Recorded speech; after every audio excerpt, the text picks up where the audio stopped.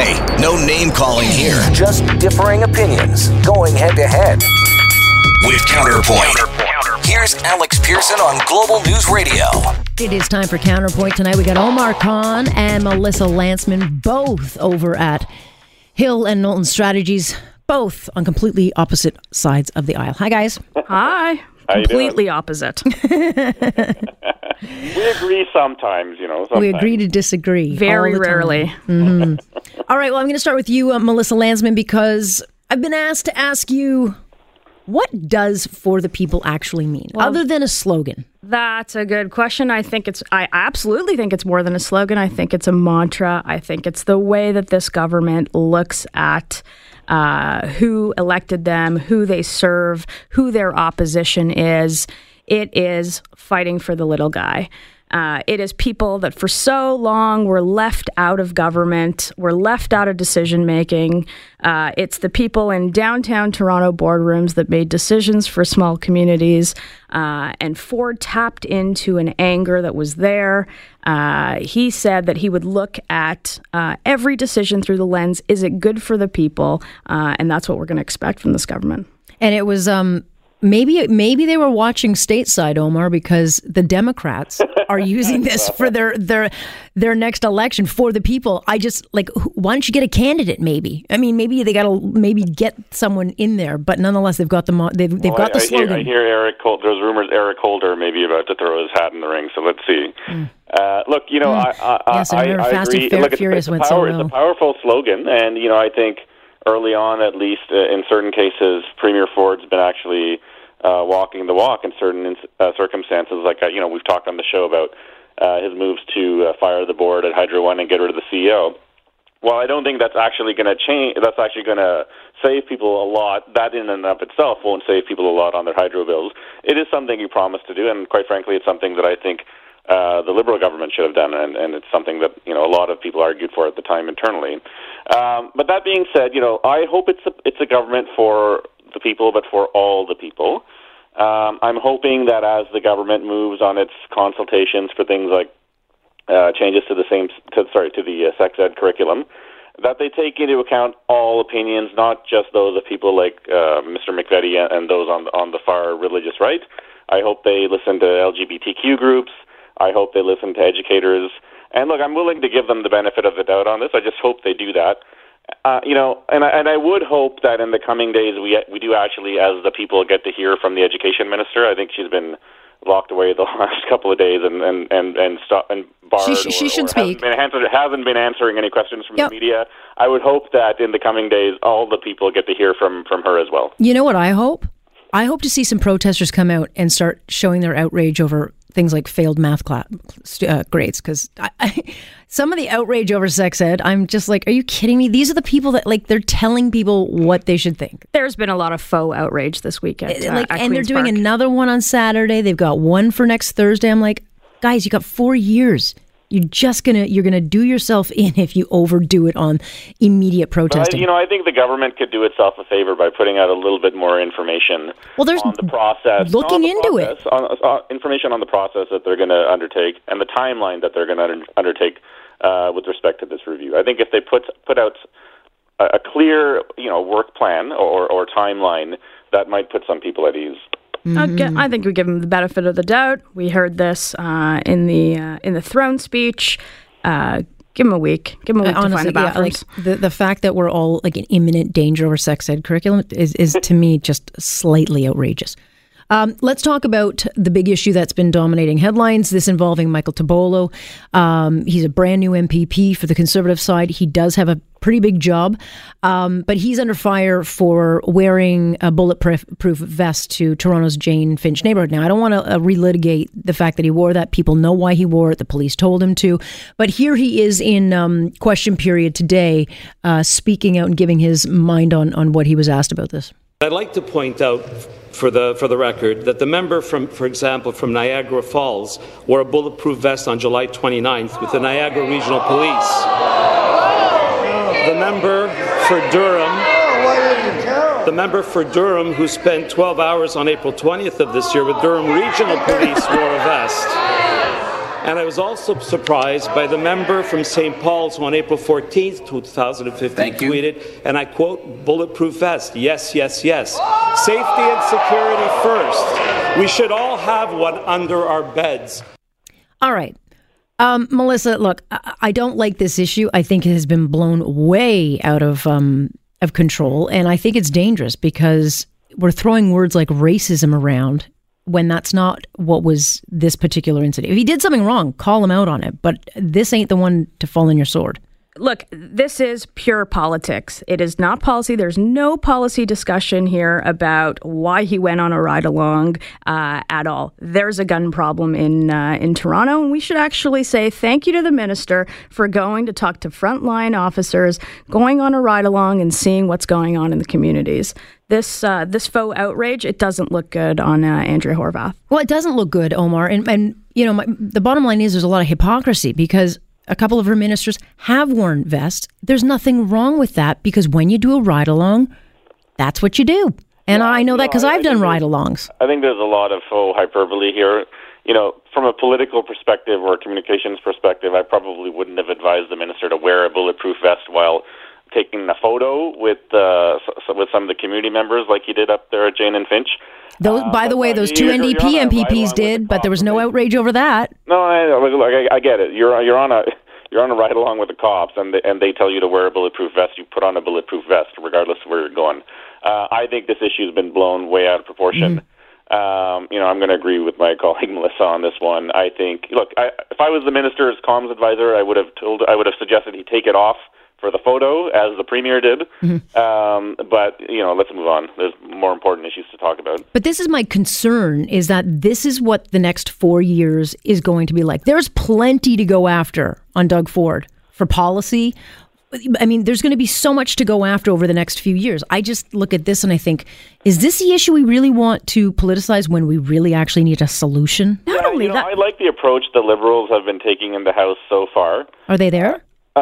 So the core issues that they've been raising, and they get like a question period. So it's very generous. But the core issues that they've been raising both in the legislature and in interviews and in communications coming out from the party headquarters has been on climate change and it's been on sex ed. And you can agree with the party position on those two issues, but they're issues that actually matter to people and to Ontarians. Yeah, climate change doesn't matter when gun crime is actually killing people. Yeah, but when gun crime matters, the thing to do is not to go after our men and women in uniform.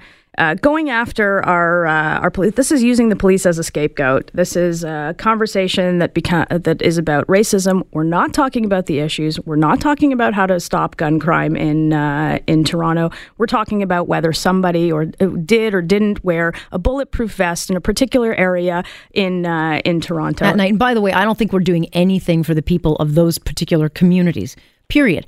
Because out of the 1% that are killing people, there's 99% who are just trying to get by, live a healthy, safety life, and they can't because they're surrounded by this. And that, to me, it's like less talk and more action. Let's not forget a bit of hypocrisy coming from the NDP. There's somebody in the benches that used the worst racial slur. Yeah, she's my MPP.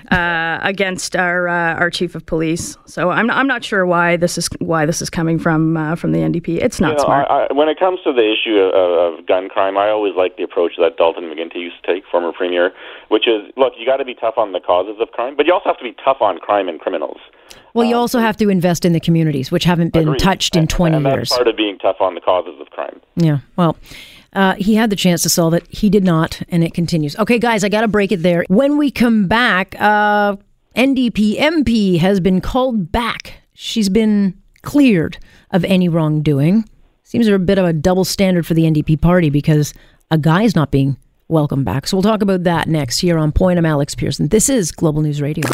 Hey, no name calling here. Just differing opinions going head to head. With Counterpoint. Here's Alex Pearson on Global News Radio. We've got Omar Khan and Melissa Lantsman joining us today. All right, let's talk a little bit about what happened in Ottawa today because Jagmeet Singh has welcomed back, Christine Moore, NDP MPP, who has been in the spotlight for a number of reasons, but in this particular issue, it had to do with what was at the time considered an inappropriate relationship with a Canadian vet. And she has been since cleared, Omar, and I don't understand why she has been cleared and Aaron Weir has not. I mean, I've spoken with him. I asked him for... we went back and forth a little bit today. I said, have you been reinstated? Because I know he is asked to be reinstated. He went through all the courses he was supposed to be going to. And he said he has not, and he has no idea why he has not been even contacted. So my understanding from what I've been able to find on the public record, and I do know Jagmeet from our time at university, but I haven't spoken to him about this. But from what I've seen on the public record is there's one fundamental difference in the two cases. So in today's ruling, basically it came out that it was found that there was no evidence against her by an independent third-party investigation. Now, an independent third-party investigation against Mr. Weir found that there was some evidence, and I think at the time, again on the public record, Jagmeet said that he would have probably considered taking him back with some rehabilitation, except for the fact that he had taken steps to publicly out the accuser the day before, which is, that's a big, big no-no. So I think, knowing Jagmeet the way I do, I think he would have taken a fair approach to this issue. And for him to take such an extraordinary step, it must have been pretty bad. Yeah, I don't know about that, because Miss Moore is not without her own history. I mean, look, I think bigger picture, nobody does this well. The Liberals didn't do this well. The Conservatives didn't do this well. Nobody knows how to deal with the Me Too issues. Have they never heard of due process? In the case, I know it's so odd. These lawmakers, you would think they might know about it. But Weir had due process, right? He was found, who had due process? He was found. It was found. The independent report did find that he acted inappropriately. What? But close talking is not a crime. Look, I think you need to balance due process. You've also got to balance sort of victims feeling comfortable coming forward. But what I think is at play here is I think it's sometimes that politicians use this expediently. In the case of Jagmeet Singh, he maybe wanted to show that he was forceful at the beginning, kick a guy out of caucus. This has no place in my caucus, and then the rules apply differently. And don't forget, this was happening around the time of Patrick Brown. Trudeau was scoring points off of that, so Jagmeet Singh also wants to be seen to play to the female base. But Christine Moore was the one... He kicked Weir out after Weir came out publicly. Yeah, but Christine Moore was the one who outed Aaron Weir. And so it was Christine Moore, was it not, that outed Aaron Weir? I mean, it was she who went and complained about him. Yeah, but not publicly. Well, it was very public because it got announced on the news. I mean, if it wasn't public, how would we know about it? I hear you. Look, I think these things are tricky. I do believe that all accusers need to be respected and heard.